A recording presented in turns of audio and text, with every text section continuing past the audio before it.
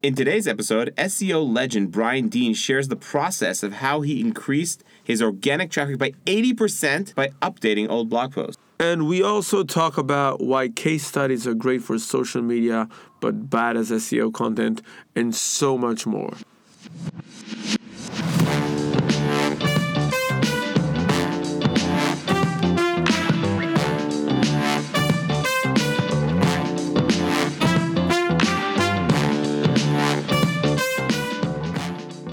You're listening to Strike Gold with Jonathan Kahn and Roy Pavarchik, and today we have a special guest, Brian Dean.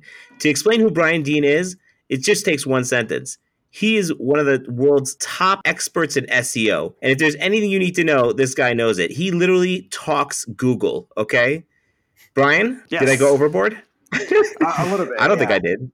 I mean, all right. Well, I have to pretend to be humble and say you went overboard, but secretly. Oh yeah, but secretly, you know. We all know the truth. It's fine. It's like the Google Whisperer podcast show. Brian, keep going. I'm not going to say anything. If you guys keep pouring out accolades, I'm not going to say anything. I had like a 20-minute spiel already, and Roy was like, "You need to cut down." I was like, "Oh, okay, got it. All right, cool." But I've watched some. Like you can't not Google your name, see the content, the things that you're saying, and how you're saying them, what's going on, and not immediately understand that you're an expert in this field. Well, thank you. I appreciate that. Yeah. So first, I want to say, because I'm admittedly I'm a little bit of a fanboy here of your work. I've been following it for a long time. I do marketing myself, and I was inspired a lot by a lot of the content you create. I think a lot of marketers that I know have been inspired by it and have been reading it. And you are one of the top bloggers who talk about SEO and driving traffic through organic means. And I think you are like one of the top ones for sure in this industry. So it's a great honor to have you with us, and I'm very happy you joined us. Thanks, man. It's good to be here. Yeah. Okay. That was now. Jonathan has 10 more minutes of spiel. Then we do back and forth. This is going great so far. I love it. Yeah. This is the whole podcast, right? You guys just compliment me. So yeah, this is just it. We compliment you. Yeah, Strike Gold, we basically bring people on the podcast. We compliment them for 45 minutes, and then we ask for a backlink and ask them to share the podcast with their fans. That's the trick. You know what? I think there's so much content. I think there's a lot of good content about SEO out there, and I think that the two things that are always hard to find are good topics to talk about the mindsets, because when it comes to SEO, there's so much things you can do, right? There's so many different projects you can take on as you're trying to improve your website, your ranking and traffic.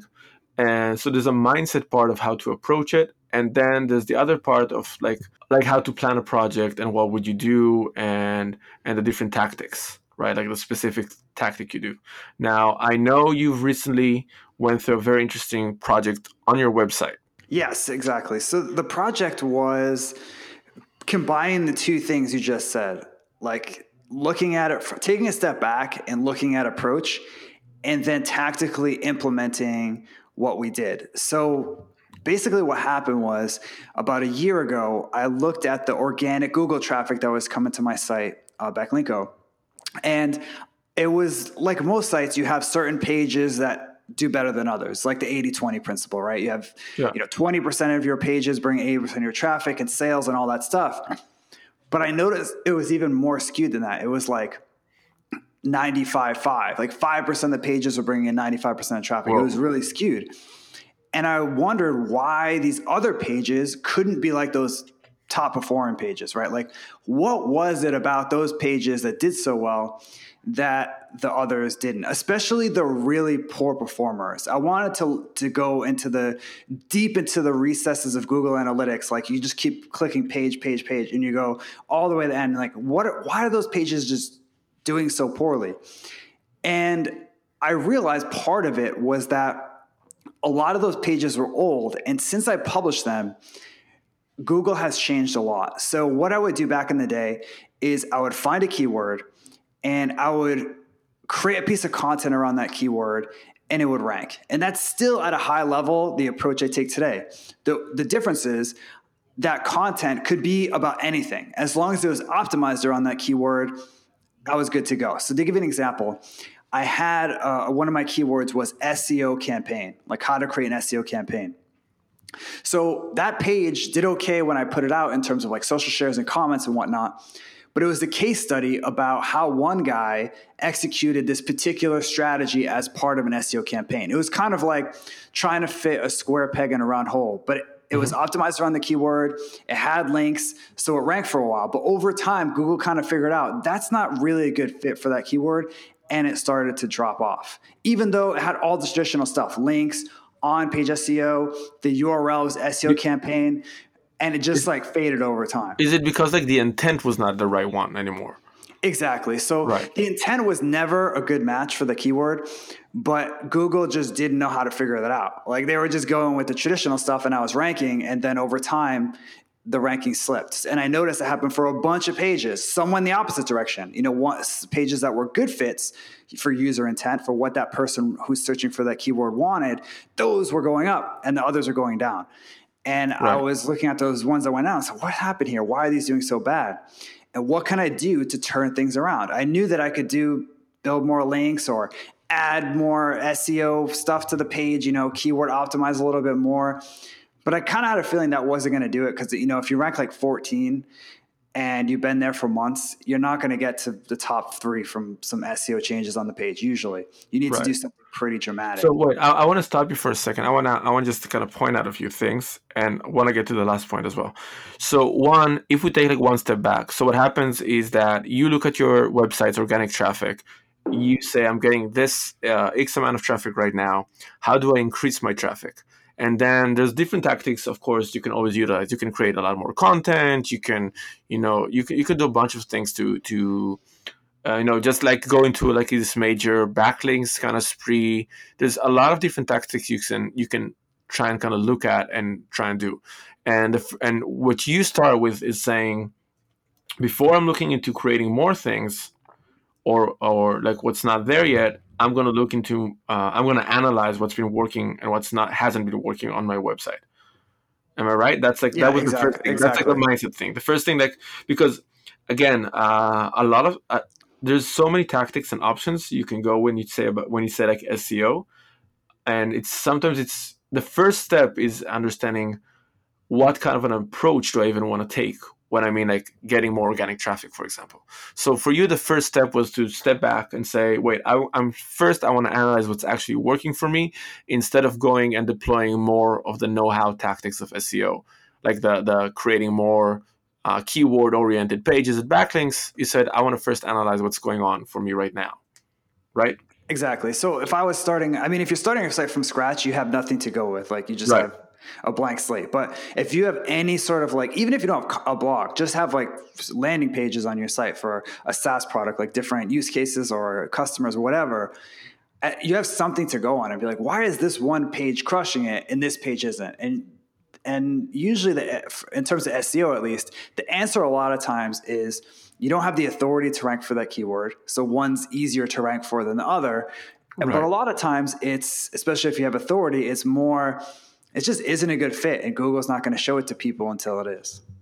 Right. But how did you decide to start there and not other things? Like what made you say, I want to start with existing content versus create more content?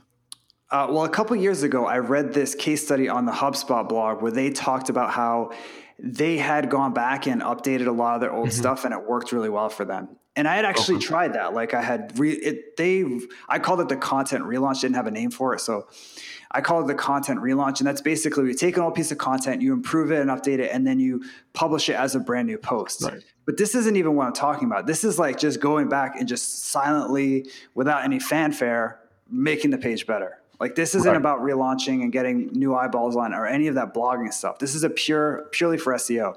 You go back to a page that no one's seen, no one's looking at, and you make it better and you don't say anything about it, and Google can take care of the rest. It's not a magic bullet, like you still need authority and whatnot, but the early, like not to jump too far ahead, but we did it a couple more times, and every time it increased traffic dramatically. Right. How many blog posts are we talking about? In total, probably, on the blog, there's like maybe 80 now. and we updated probably 30, 35 or 40. Okay. And it got you, can you say like the jump, the result? Yeah, it was about 80% increase in organic traffic. Okay, that's crazy. And you already have like a lot of traffic, right? Yeah, it's like another million visitors a year. Whoa. Okay, that's crazy. But it was a lot of like it sounds like, oh, you just go back and you update a page and you get a million visitors. It was not like that at all. Like, this was an all hands on deck Manhattan project. We're all in, we're doing this. We need to, and it wasn't even updating pages sometimes. Sometimes it was taking a page, like the SEO campaign page with this case study, just deleting it, starting from scratch, being like, okay, what would someone who's searching for this keyword want to see in a blog post? Do you have to delete the page or just like change the content on the same URL? Just change the content. You definitely don't want to delete the page, because a lot of times it has some metrics on there. It has value. Yeah, it has value, exactly. So no, I just deleted the content basically and started from scratch and made it step by step instead of this case study, and it went from like second page to number one over the course of a couple of weeks when Google had time to like measure whatever. I have a question. Mm-hmm. So like, no, because that thing that you said about not deleting the page and it has some sort of value is very interesting, because one of the things that I was looking into that you actually did a video about was zombie pages, right? And in one of your pieces of content, you actually advised that you should slowly remove blog posts that are, not doing anything, that they're just dormant. Because a website recognized by Google with really good content but less content is more valuable than having a lot of content that's not good quality content. So like now I'm kind of like interested, like, which technique is the technique that you would advise today on those types of like dormant posts? So that's a good question. So basically what you want to do is have like, let's say it was like a flow chart, you'd be like, you'd have page X that's not getting any traffic on your site. Is it salvageable? Like, does this page make sense on our website? Yes or no? Okay, yes. If no, delete it. Yes, it makes sense for our website. Can we improve it and update it to make it relevant? Yes. Then improve and update it. Or no, can you combine it with another page that's relevant and make like a super page? Yes, then you should do that. So it's more like if you have a page in your site that's about an event you had that no one cared about from 8 years ago, there's nothing really you can do to improve it. So you should just delete it. Or, you hired someone, you made a post about it, and that person's no longer at the company. Delete it. There's a lot of, or you have, product pages on sold out stuff that you no longer sell. That's something that you consider deleting. So it's more like you got to go, unfortunately, it's a lot of work. You have to go page by page and go through that little flow chart of basically whether it's salvageable or not. So is this something that we can salvage into something great or combine? Then you should do that. If not, I usually recommend deleting it. That said, your mileage may vary with deleting stuff. It's always a risk to delete content, blah, blah, blah. Don't sue me if your site goes to page 68. It's actually interesting. I'm in the midst of doing a similar thing with one of Stardom's, my agency's clients. And I can't say like the name because because I don't want to get sued for saying what we're doing with this client, but it's a pretty big company, B2B company, and we're doing the same thing. And I'm interested on your take on it, because the way we're doing this is that I'm focusing on 3 parameters per page. I'm thinking about organic traffic, like did this page get any organic traffic in the last 60 days and how much? Number of backlinks to that page, and number of conversions we get from that page. And based on the combination, that's how we choose what to do with it. If, for example, it's like 0, 0, 0, meaning no conversions, no traffic, no organic, and no backlinks, then we remove the page, right? Unless, of course, it's very relevant in terms of the keywords, and then we just try and revamp it, etc. If it's a page that is getting a lot of backlinks and traffic but 0 conversions, we'll just kind of see how we can optimize this for conversions. Basically, we did this. We have a crazy Excel sheet for this with all kinds of rules depends on how many backlinks, how many conversions, and how much traffic we're getting for this. And we're actually, I think we're going to delete about a few hundreds of pages from that. Wow. Yeah. It's scary. That's scary. It is scary. That's why I recommend doing it gradually. It's something that you don't want to delete 100 pages and be like, oh man, they all had backlinks. We're using the wrong tool or something like that. You know, it's good to do it gradually. And the way I look at it, not to oversell this zombie page deletion thing, but basically, if the pages aren't bringing any traffic, what do you really have to lose? Yeah, that makes sense. Like, you know, your traffic's probably not. I mean, like I said, you never know the implications of doing any change. Any change could result in a change in your traffic or rankings, whatever. But if you think about it logically, like these pages aren't bringing in traffic; they haven't for months. By deleting them, the downside is really capped. But the upside is really high because those sites could have been dragging down a lot of other good pages on your site. Right. So wait, let's go back to the Manhattan Project for a second. Wait, Roy, I have one question about the Manhattan Project. 1 second. Yes. I just need to, because this is like, and this is important to me because I'm thinking of the average Joe person, the marketer sitting in a company trying to make something happen. When you went through this Manhattan Project, you said, okay, we're going to start doing this. When was, like, how many pages did you do before you turned around and said, okay, this is worth continuing to do? I would say maybe 2 or 3. It was pretty early on. Like, we had experimented with the relaunch, which I had mentioned, and that's sort of, it's a similar idea, but that's more like you have a blog post that's like 20 tips for growing a podcast in 2017. And then you create a 2019 version that's updated. You maybe remove one that's not relevant anymore. You add one that's relevant. You change some screenshots, change the examples to more updated things, and you relaunch it as a new post because most people in your audience haven't seen it yet, right? And you get a little SEO boost from all the buzz, and you can get more links because there's more eyeballs on it and stuff like that. Mm-hmm. That gave me some early impressions like, oh, there's something to this. Just updating an existing page can be really powerful, a lot of times better than creating something totally new from scratch. But I never had gone back and just like, I had updated my stuff just to keep it up to date, but I never would delete a post, like half of a post and then just rewrite it from the rest from scratch and things like that. But I think after about 2, I was like, I'm onto something, because if you can hit it, like we'd had a page, the SEO campaign was the first one we did. That one, you know, the traffic increased within a couple of weeks by like 400% or something crazy. Because when you go from the second page to the first page, you know, it's a massive increase. Plus you're ranking for all sorts of different keywords because it's a match not just for SEO campaign, but like how to run an SEO campaign, how to start an SEO campaign 2019, et cetera. So we started ranking for all that stuff. And I was like, wow, there's something to this. Imagine if we went to the bottom of our pile of crappy posts and updated each and every one with this user intent in mind. Instead of just updating it for 2019, we just revamped it. And if it was already a good match, we just kind of did some basic stuff. But if it wasn't a good match, we're willing to start from scratch. So you basically took, let's say, you say like 2 posts, you revamped them, and then you checked out like the ranking and organic traffic coming from it. So you like saw it like went straight to the first page and said like, wait, I want to get more like of my non-performing pages into the first page. This tactic worked for me. Let's try it with a little bit more of content. And you saw that it works. You kept going. Exactly. I want to ask you something, because when it's okay, so when the numbers are 0 versus 1 million, like organic visitors for a page, it's very easy to decide what to do with it, right? If you get 0 traffic, then it's obviously useless. But as you have a website that has a lot of traffic to it, I'm guessing, maybe I'm wrong, is that even the pages that you sought out to be not like non-performers were not 0 visitors, but just a very low number. Am I right? Yes. Yeah. Exactly.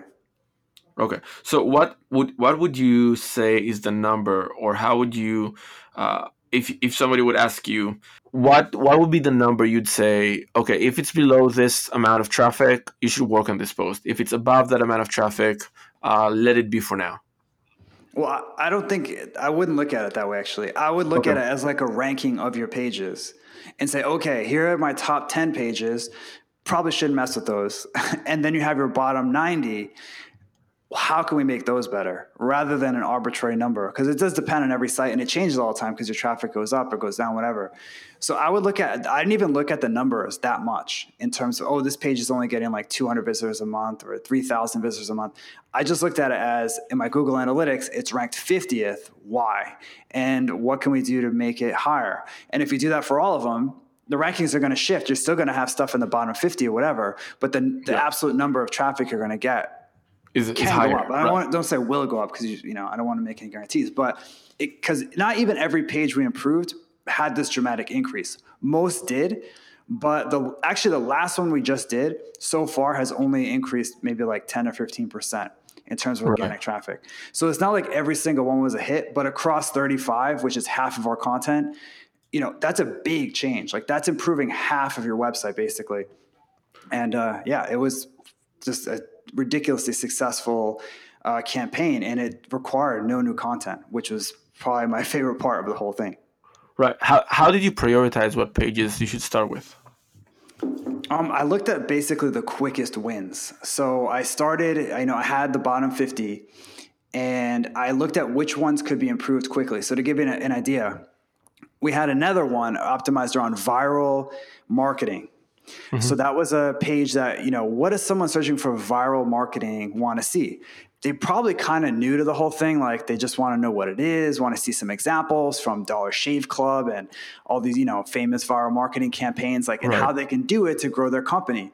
And what we had was, again, a case study of how someone used the skyscraper technique to get a bunch of traffic. It did go viral, his content, but it was really really squeezed it in there. Like it didn't really make sense, to be honest. I can understand why Google wouldn't want to rank it for that keyword. Is that like the one about the guy with the stock photos kind of? Exactly. Yeah, that was a famous one, man. That was a famous one. That was that was one of my favorite posts of all time, because the guy got like a brand new blog, got 17,000 visitors in a day, which is still just like absolutely mind blowing. But that's the thing about case studies. They're really good for content, for like you remember it, Roy, I remember it. It's just like stories. It's easy for humans to remember. And they're cool because you can see how someone did something, but they don't tend to rank that well on Google because they're applicable to this small group, and there aren't many keywords that people want to see a case study unless it's specifically searching for case study. And this is something I learned from this process, that like case studies in general just didn't tend to rank very well. They did really well with social shares and comments, and people loved them. And you remember that I published that into 2014. You still remember it 5 years later. Right. They're all good for that stuff. But for ranking across the board, at least in my experience, they don't tend to rank very well. So anyway, we took that classic case study and I revamped it into an ultimate guide to viral marketing. That was going to be a lot of work. Like that was, there wasn't a lot we could use from the post. I kept the example in there because it was so impressive in the guide, but it required a whole new approach, and I had to get the guide designed and coded and all that stuff. So I kind of saved that to really just procrastinated for that one's for the end. And that's the last one we just published. So that was like the end of this little Manhattan project. In the meantime, I was looking more at posts like, how could this one, 75% of the content we can keep, but we can rework it so it's more step-by-step or a list post instead of something else. And we only need to add 25% to get it out there as fast as possible. So we start seeing benefits early, which motivates the whole team who's helping me out with this project. Right. So the prioritization was actually on like, what can we improve faster versus keyword volume, for example. Exactly. I didn't even look at it. It was literally like, this one will take forever, so we'll save that to the end. And it was just the easiest ones went first. I think it's very interesting. There's two things that are very interesting. One is that Jonathan and I spoke about this before the podcast. A lot of the time, right, when this is your own business, of course, right, you get to make the calls, and even if you have a hunch or a passion, you can decide, we're going to do this right now. My team is going to work on A, B, C. When you work in a company, and I think that a lot of our listeners are working for startups, some of them have more resources, some of them have very small marketing teams, it really depends. You have to get the buy-in from your executive team or get your team motivated to do something. And it's a really interesting question, because what you're saying, you took that into consideration. So like, hey, we can basically take this very easy thing to do, have a quick win, get my team excited about it, bring more motivation for this project, and like the buy-in is easier from everybody. Yeah, exactly. There isn't even like if you have, depends, like you said, on where you're at. But if you're able to go in and do this yourself on a page without getting any sort of approval, and then it works, and you show somebody say, look, it increased our traffic by 58%. Like, there is no buy-in required. They're going to tell you, like, okay, fine, go ahead, do it. Right, like you start with, this is like, I think, a very important. No one's going to be angry if you touch the least like the worst blog post that you have on your website. So this is a really great opportunity, and if it's an easy win, it's funny because it's not something you're used to hearing, that you do something that's easy and that's going to actually end up, being so good for you. But generally, easy win shows results, can help you get on to doing a massive project if you have to get some sort of confirmation from someone else. Of course, that's why it was interesting, because again, from working with a lot of marketing teams, Jonathan, and I think you've experienced this as well, Brian, I'm guessing this is not strange to you as well, is that a lot of them, what usually happens is that somebody would come up with a project such as like your Manhattan project and say, we should look at our old blog posts and we should start optimizing them. And then I don't know, the director of marketing or whoever would take a look at this and say, yeah, I'm not sure we're going to prioritize this. Let's prioritize new stuff instead. And the approach, Brian, the approach you took with your website and with your team is basically, this is how you get your foot in the door when you want to start a project like this. It's a proof of concept. Yeah, because I know that from previous episodes we had, a lot of people, same thing as you did, Brian. You basically saw a case study on HubSpot. You said, that's an interesting idea. I should try it. And for a lot of people working in companies, the try it part is not as easy because they have to get a buy-in on this from like a senior manager or whoever. And I like the fact that this is a very easy to take approach in order to kind of say, hey, this works. We should put more resources into this. So I think that's a very interesting insight, because this is what makes this practical for a lot of people working in companies. Yeah, exactly. So the only thing I want to throw as a big caveat to this is that for this to work, you need to be good at this user intent thing. Like, we glossed over it as if it's automatic that you're going to be able to look at a keyword and just be like, oh, I know exactly what this person wants, and just create it. That comes from years of experience. It doesn't have to be years of experience, but it's not as easy as this page is crap for this keyword. I know exactly. That's like a very specific knowledge. Can you walk us through how you decided on the intent? Yes. So for every keyword, I basically go through the same process. The first is that I just look at the keyword. And that usually is a clue, because a keyword is, Google calls them queries, because they're basically questions that people have, right? Like, even if it's not actually how do I do whatever, like, even if it's like Kim Kardashian's age, they're really asking, like, how old is Kim Kardashian, right? Right. It's always a question wrapped in a little kind of a little mini version, which is the keyword. So SEO campaign is kind of a tricky one, because you're like, SEO campaign, what does that person want? That one is they probably want an SEO campaign. They probably want like a template that they can be handed, that they can just lay it out. I'm pretty sure, based on the keyword alone, they're not looking for a case study about an SEO campaign. Like, I'm not sure, but I think so. It's kind of like a hypothesis. So that's the first thing I do, is look at the keyword itself. Sometimes it's really simple, like a paleo diet meal plan. I mean, it's kind of, they don't want a case study. They want a meal plan. So the better your content can be a meal plan, however that's possible, the better off you're going to be. A lot of them are very obvious like that. Link building strategies is another one that we rank for. What does that person want? Well, I don't need to be a genius to know that person wants a bunch of strategies for link building, right? So the keyword usually gives you the information, but there are some tricky ones. SEO campaign was one for me that I struggle with from the term alone. So I looked at the actual first page results, and that usually fills in all the blanks, because Google has basically figured out through trial and error for that particular term, what are the best results? Like, what does someone searching for want for that keyword? And I'll give you a great example. A keyword that I've wanted to rank for a long time is backlink checker. So like a tool that you can use to rank for backlinks. And a couple of years ago, that first page had a bunch of different results. Like, it had the tools, obviously, that you could use to check your backlinks. But there are a lot of like, what's the best backlink checker? What to look for in a backlink checker. A lot of content around it too. It's kind of a mixed bag in terms of what was on the first page. But as Google has gotten smarter over the next couple of years, 10 out of the 10 results are tools. So I know that no matter what I do, there is no chance in hell I am going to rank for that keyword unless I create a tool. Like it's gotten to that point where user intent can just lock you out of a first page. Luckily, for most keywords, you don't have to create a tool. You can just revamp your content. So anyway, back to SEO Campaign. When I looked at it, I realized it was kind of what I thought, which was, 8-step SEO campaign, how to structure an SEO campaign, how to get started with an SEO campaign, kind of like basically like step-by-step guide is what someone wanted. So with those 2 steps, you usually can pretty much figure out what people are looking for. Mm-hmm. Okay, so you went and did that, and then you just kind of listed they want to get strategies, they want to get step-by-step, and then do you go to each post and you kind of draft out what information do they have?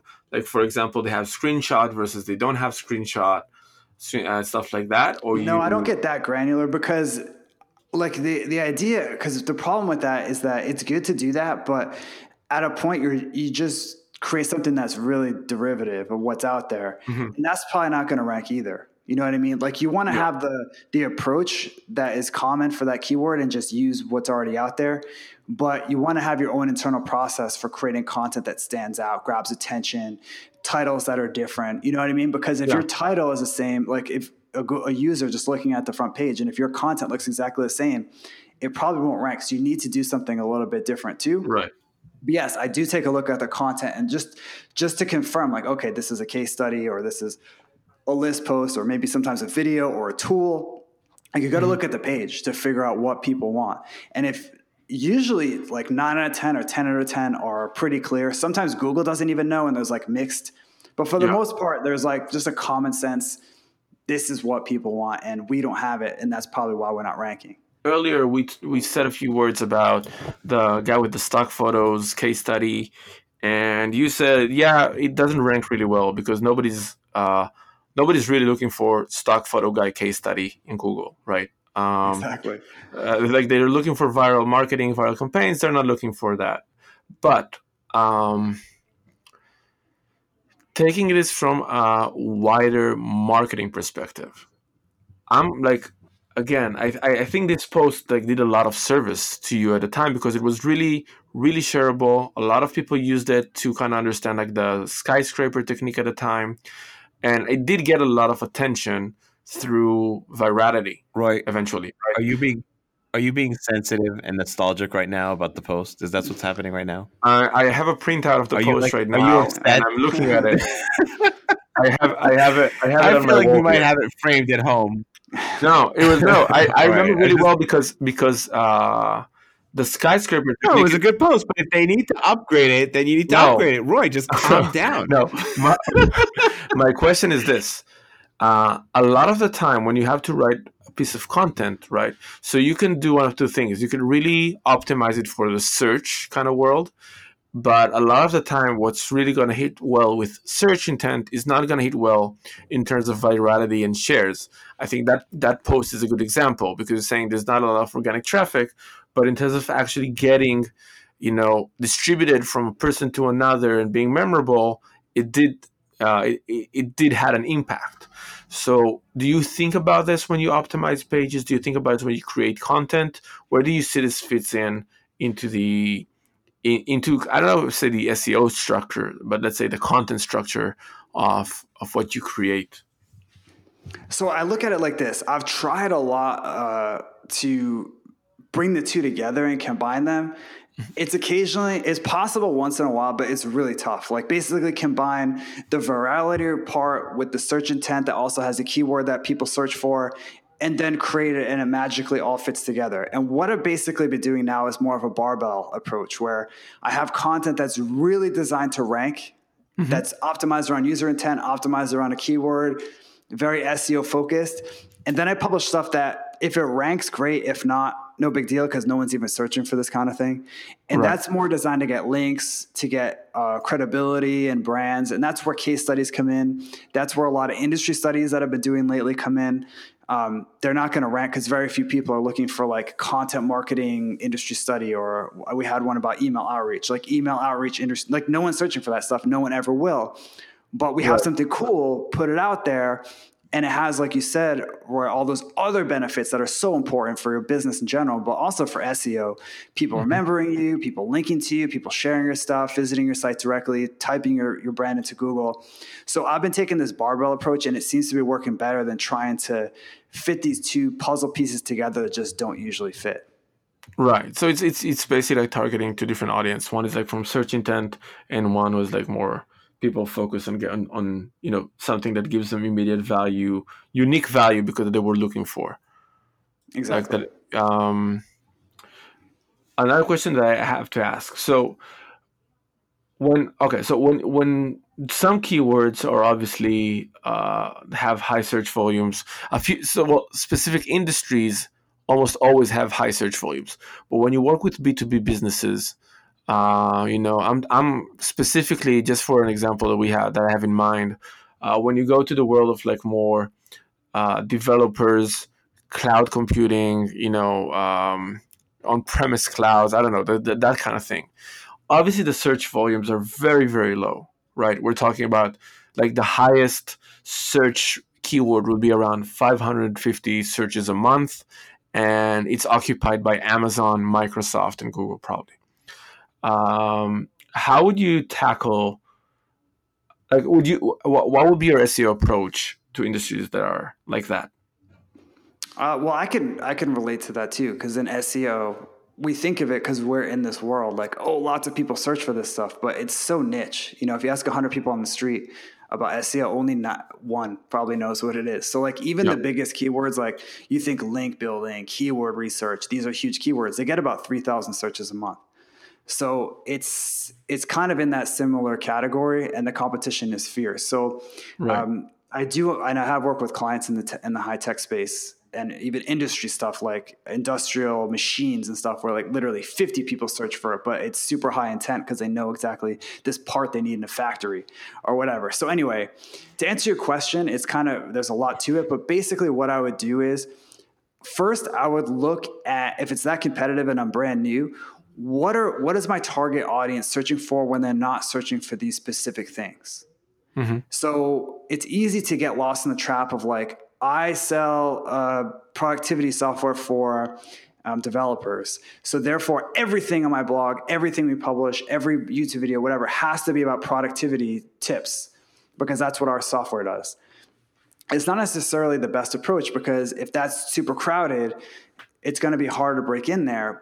And a lot of times, people who are in an audience, they share a lot of interests and passions and problems that have nothing to do with their jobs. You know what I mean? Like, for example, the Roost, I'm using the Roost stand. I don't know if you're familiar with this laptop stand. It was on Kickstarter a couple years ago. It did like $1 bajillion. It's awesome. Okay. It's like a lightweight laptop stand. But anyway, the point is like, this is something that was really good for developers because they're sitting in front of their laptops all day and they get bad backs, bad necks, and it hurts them. And they specifically targeted this developer community with this thing. They didn't talk about the laptop stands or anything like that. They focused on that group that all have the same problem. So I would look at it from that perspective. Another example is like, say you were in the entrepreneur space. You're teaching people how to start a business. The obvious approach is to be like, oh, I'm going to teach people 5 tips for starting a business, 6 tips for pricing, a case study of how money.com grew. There is a place for that stuff, but it's super competitive because it's already Entrepreneur and Inc. and Fast Company and a bajillion others. Or you could just talk about Tim Ferriss, who everybody in that space loves for the most part. And they are going to be interested. It's going to be a lot easier to stand out or talk about other people that those people look up to, that they all have in common. So that's the approach I would take because it's like that old marketing saying like, go where they ain't. And if you're just trying to get into a competitive space, going after these same keywords that Microsoft and Amazon is going for, that's a world of pain and a world of hurt that I wouldn't wish on my worst enemy.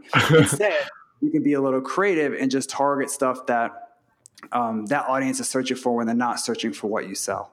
Yeah, the tackle there sometimes is that it means that conversions are going to be very bad. Yes, oh, definitely. But that's content marketing in general. Like with content marketing, conversions are never going to be great because the intent is not usually buy something, right? It's more informational. Right. And you got to get them in. And the further you are, like you said, the further you're away from what you sell, that conversion rate's going to go down even more. You know what I mean? Like say I sold SEO, like I don't sell software, but say I sold SEO software and someone's searching for like the best SEO tools. They are searching for content, but there's a strong buyer intent there that matches with what I sell. Right. I don't even sell software, but I still try to rank for that keyword because I know that that's the type of person that will be interested in investing in one of my training programs.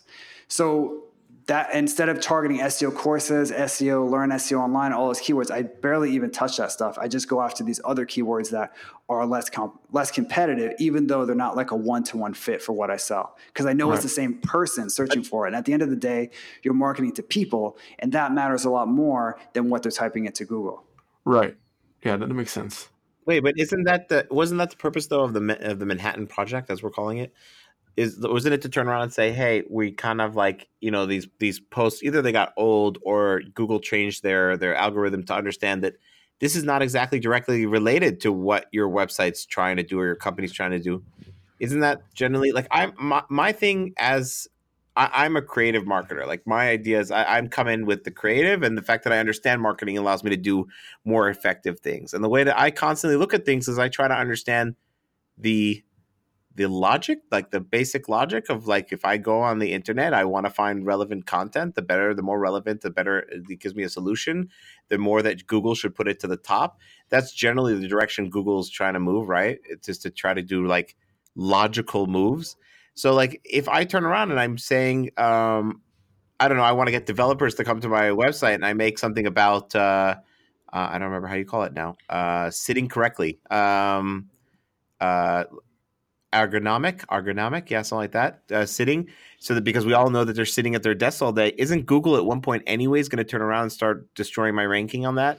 Well, not necessarily. I mean, if it's the best result for someone that sits all day and they have neck pain, that will ultimately rank. Like that's the goal with SEO. This is in terms of topics and keywords. It's a really good question. I don't think you should go too far afield. Like if you're targeting developers, I wouldn't just create stuff for neck pain. It would be specifically neck pain for developers or neck pain for people that sit all day, or back pain relief for coders, stuff that still ties into that, your core audience. But, so I wouldn't go too far afield and start creating crazy stuff that, is irrelevant, but not competitive. And maybe 1 out of 100 people will be actually in your audience. I made that mistake in the past. So I think a good example is the SEO tools thing. As long as you're getting that person to your website and you're creating content that's relevant for that keyword, you're doing all right, in my opinion. And that's kind of the HubSpot approach too. Like HubSpot has a bajillion pages about everything. I mean, literally tens of thousands of blog posts. How many of those do you think convert into customers for HubSpot? It's astronomically low. It's like 0.0001%. But they're a publicly traded company that's worth $2 billion. And they did it by just throwing out a huge net. Like they have stuff about the best time to post on Instagram. What does that have to do with HubSpot? Nothing. But I know for a fact that keyword, they rank for that keyword and they get tons of traffic from it.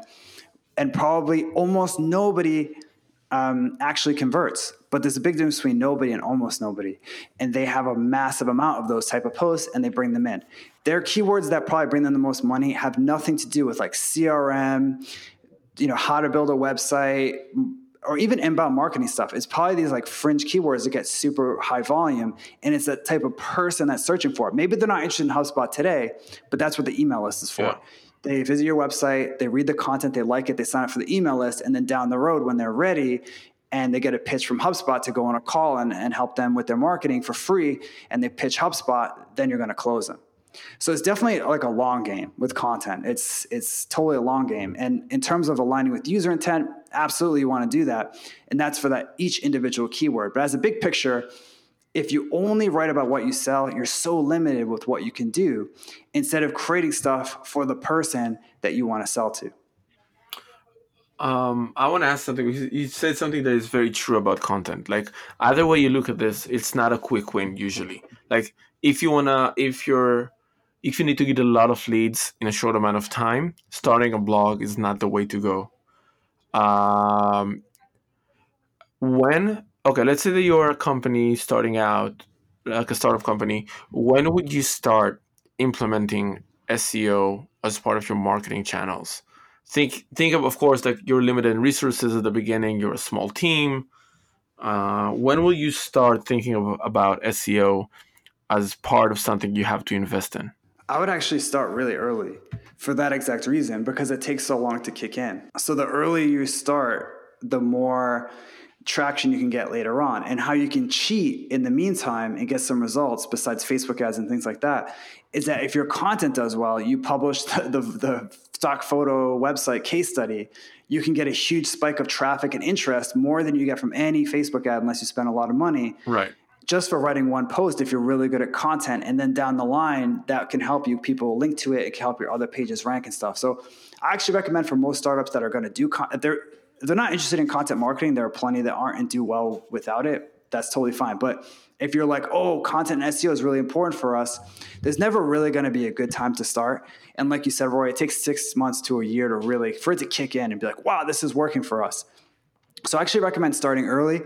And then the shortcut in the meantime is to create content that, whatever, clickbait, anything that gets people to your website, I don't even care. Like, just get people to your website with your content, and that can help your SEO over time. In the meantime, you're pushing out keyword optimized stuff. Right. So that's the approach I would take there. I know we're running out of time. There's 2 questions I want to ask. One is actually, I think, a pretty heavy one, and another one is, I think it's easier. I'm going to start with the heavy one.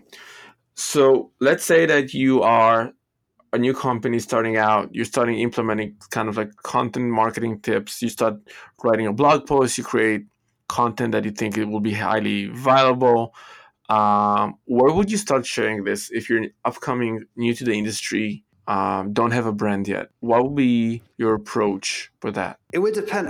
It would depend a little bit on the industry, because that depend, like your audience or people that would share your stuff hang out in different places depending on where you're at. Right. So if you're like a tech person, different Reddit subreddits are going to be better than something else like growthhackers.com if you're in marketing. So it depends a little bit in terms of growthhackers.com or whatever, Y Combinator, things like that. But in general, I would say email outreach is going to be your best friend, because you don't need any traction. You don't need an audience, and you can get it directly in front of people that have the power to share it. Right. That said, you got to be kind of a ninja with email outreach when you're first starting out, because it's tough to get people to open and reply to outreach emails these days, because there's so many of them and they're so bad. Right. So, and usually the content they're promoting is really bad. So you have to somehow show in your outreach email that not only is your content awesome and really different, but your pitch needs to be really good and compelling, and get that person to say, okay, I'm going to actually work with this person, open it, share it, leave a comment, whatever, which is a tough sell. And there's plenty of tips to do that. Right. But in general, like if you can write a personalized email, like Roy, the one you sent to me was outstanding. Thank you. So that's a great example of an outreach email, because I read it and I instantly knew this guy was not messing around. He's not someone who sent this to 100 other people, because it had stuff that was specific to my site. I have a framed version of your case study blog post on my wall right now. So. There you go. Exactly. If you showed me a picture of that, I would have. Yeah. Roy, I'm so proud of you, man. Yeah, I don't go on many podcasts these days. I've been taking kind of a hiatus, but your outreach was so good. Thanks. That I really couldn't say no. So that's the difference between like really awesome outreach and just like kind of blasting out to 1 million people. So that's the type of thing you want to do. Roy, maybe you could share it in the show notes or something, have people see what it was. But it was basically like, I'm a fan of your blog, which everybody says, but he backed it up with specific things that I had written about. And I was like, oh, this guy's legit. And he answered the question, what's in it for me? Like he said, we had this person from this company, all these Silicon Valley startups, and get exposure for you. So it's just a really well done outreach email. And that's what I would focus on, that sort of hyper targeted outreach if I was just starting out. Yeah, thanks so much. I think that what most people miss is what is the real value for the other person. They're just like, well, you gotta get to meet us, and like the other person is like, yeah, I have enough stuff to do. I'm not looking just to make more acquaintances right now. And I think a lot of people don't know how to lead with value in general. Yeah, you did. Roy, are you talking about my emails? Is that what you're saying? That's okay, you. Screw you. Yeah. I'm not hinting towards anything, Jonathan. I'm just going to say that your emails were not mentioned on this conversation as best. Are you going to put my emails in the show notes? Is that what's going to happen now? Yes. Damn it! I never included those images. The second thing I wanted to ask you, Brian, I know you don't have a lot more time with us. I saw recently this. I don't know if you have the numbers yet, or you're in the middle of like testing this. So I don't know if there's like a concrete answer to this or not. I recently saw on your website that you've started gating some of the case studies and blog posts, right? Mm-hmm. That is like you see, there's like a few blog posts that are open, and then some of them, if you want to get them, you just kind of have to leave your email. And what was interesting in this approach is that these blog posts are actually just like in line with all the other blog posts. It's not a pop-up. It's not like an inline form. It's literally right there, streamlined with all the other blog posts, right? Yep. Do you have any, first of all, is there a specific plugin or anything you use to do that? No, that's custom coded.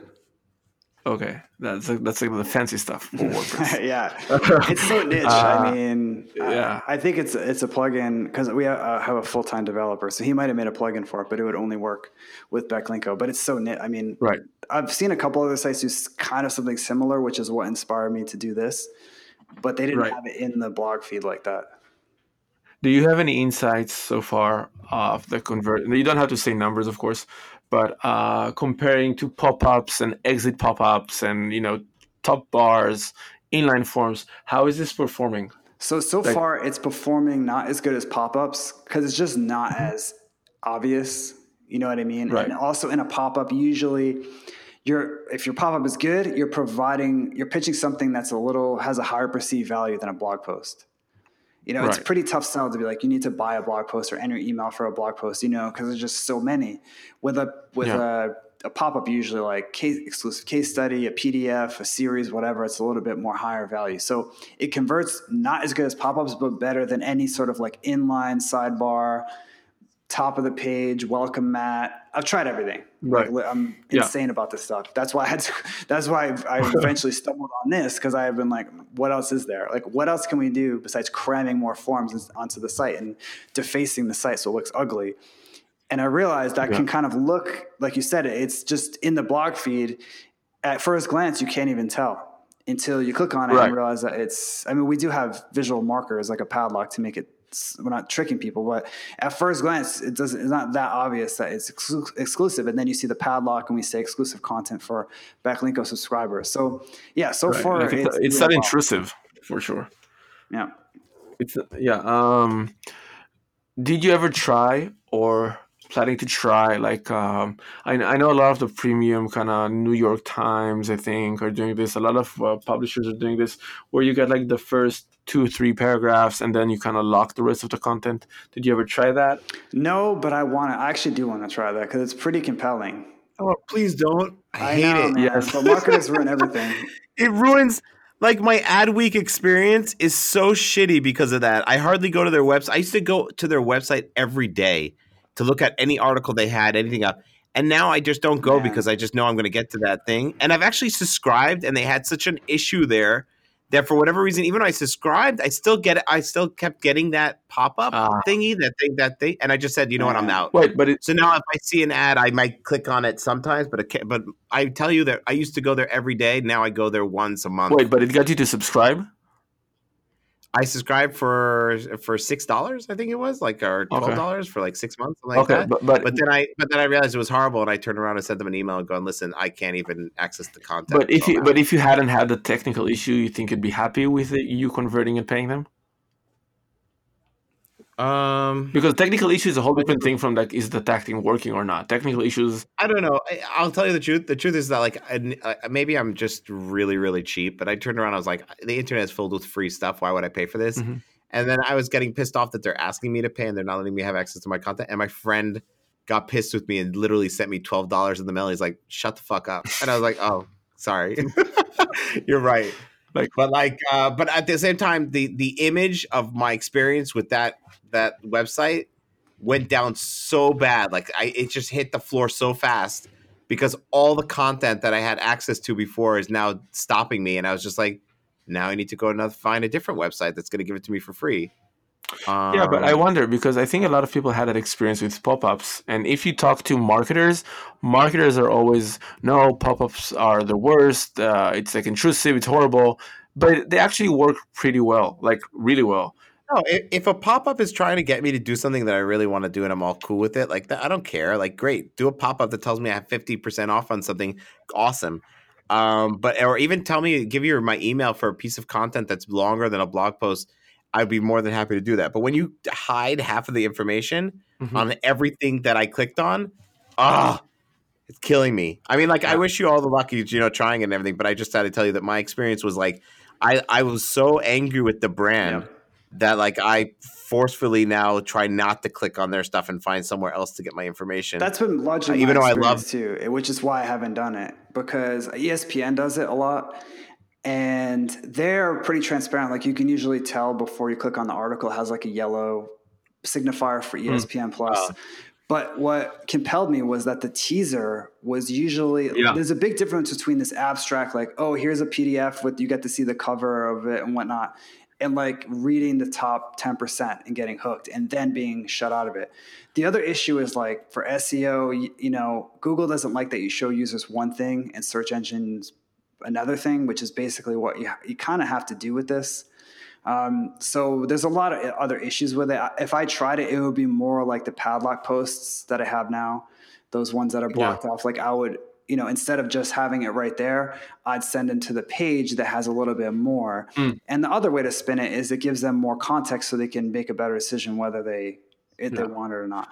Listen, if I don't know the EXPAN one, but like, if you have something that lets you know that this content is a limited piece of content, I think I would be a lot happier, because that's not what was happening with Adweek. Yeah, they're very transparent. With Adweek, it was like, here's the ad, and then when you went in, you couldn't even see the ad, which was like, come on, I can YouTube this. Also, I think there's a big difference between you have to pay for it and just give your email. I think it would be much more forgiving if it was just your email and you wouldn't have to pay for it. But what I was thinking when I saw the test that you have right now with a post was that the problem is that headlines guarantee a lot of things. They deliver a lot of promise. But really it was just like about, I didn't see that I'm going to get the value that I'm starting out to see. Now, I think this is a lot about brand trust, because if somebody follows you for a long time, so they know it's going to deliver on the promise.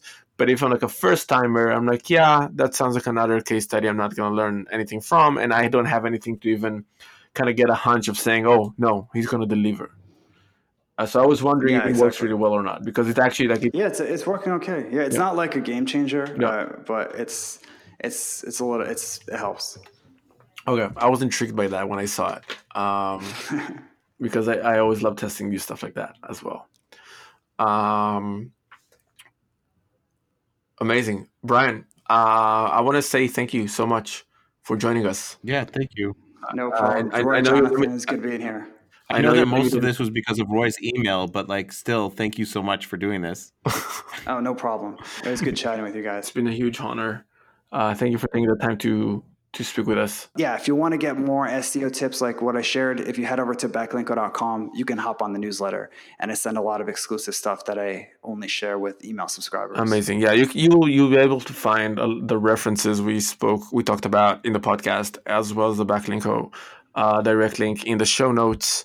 Brian, thank you so much for being with us. Bye. You just finished another episode of Strike Gold with Jonathan Kahn and Roy Pavarchik. And if you're a marketer, you know what comes up next. Subscribe to the podcast, leave a comment, share with a colleague, share with a spouse, share with your grandma. And check out the show notes. Yeah, the show notes are great on season 2, right? We've boosted it to another level. Yeah, it's more than show notes. It's a love note to our podcast interviewees. And don't forget, we love you.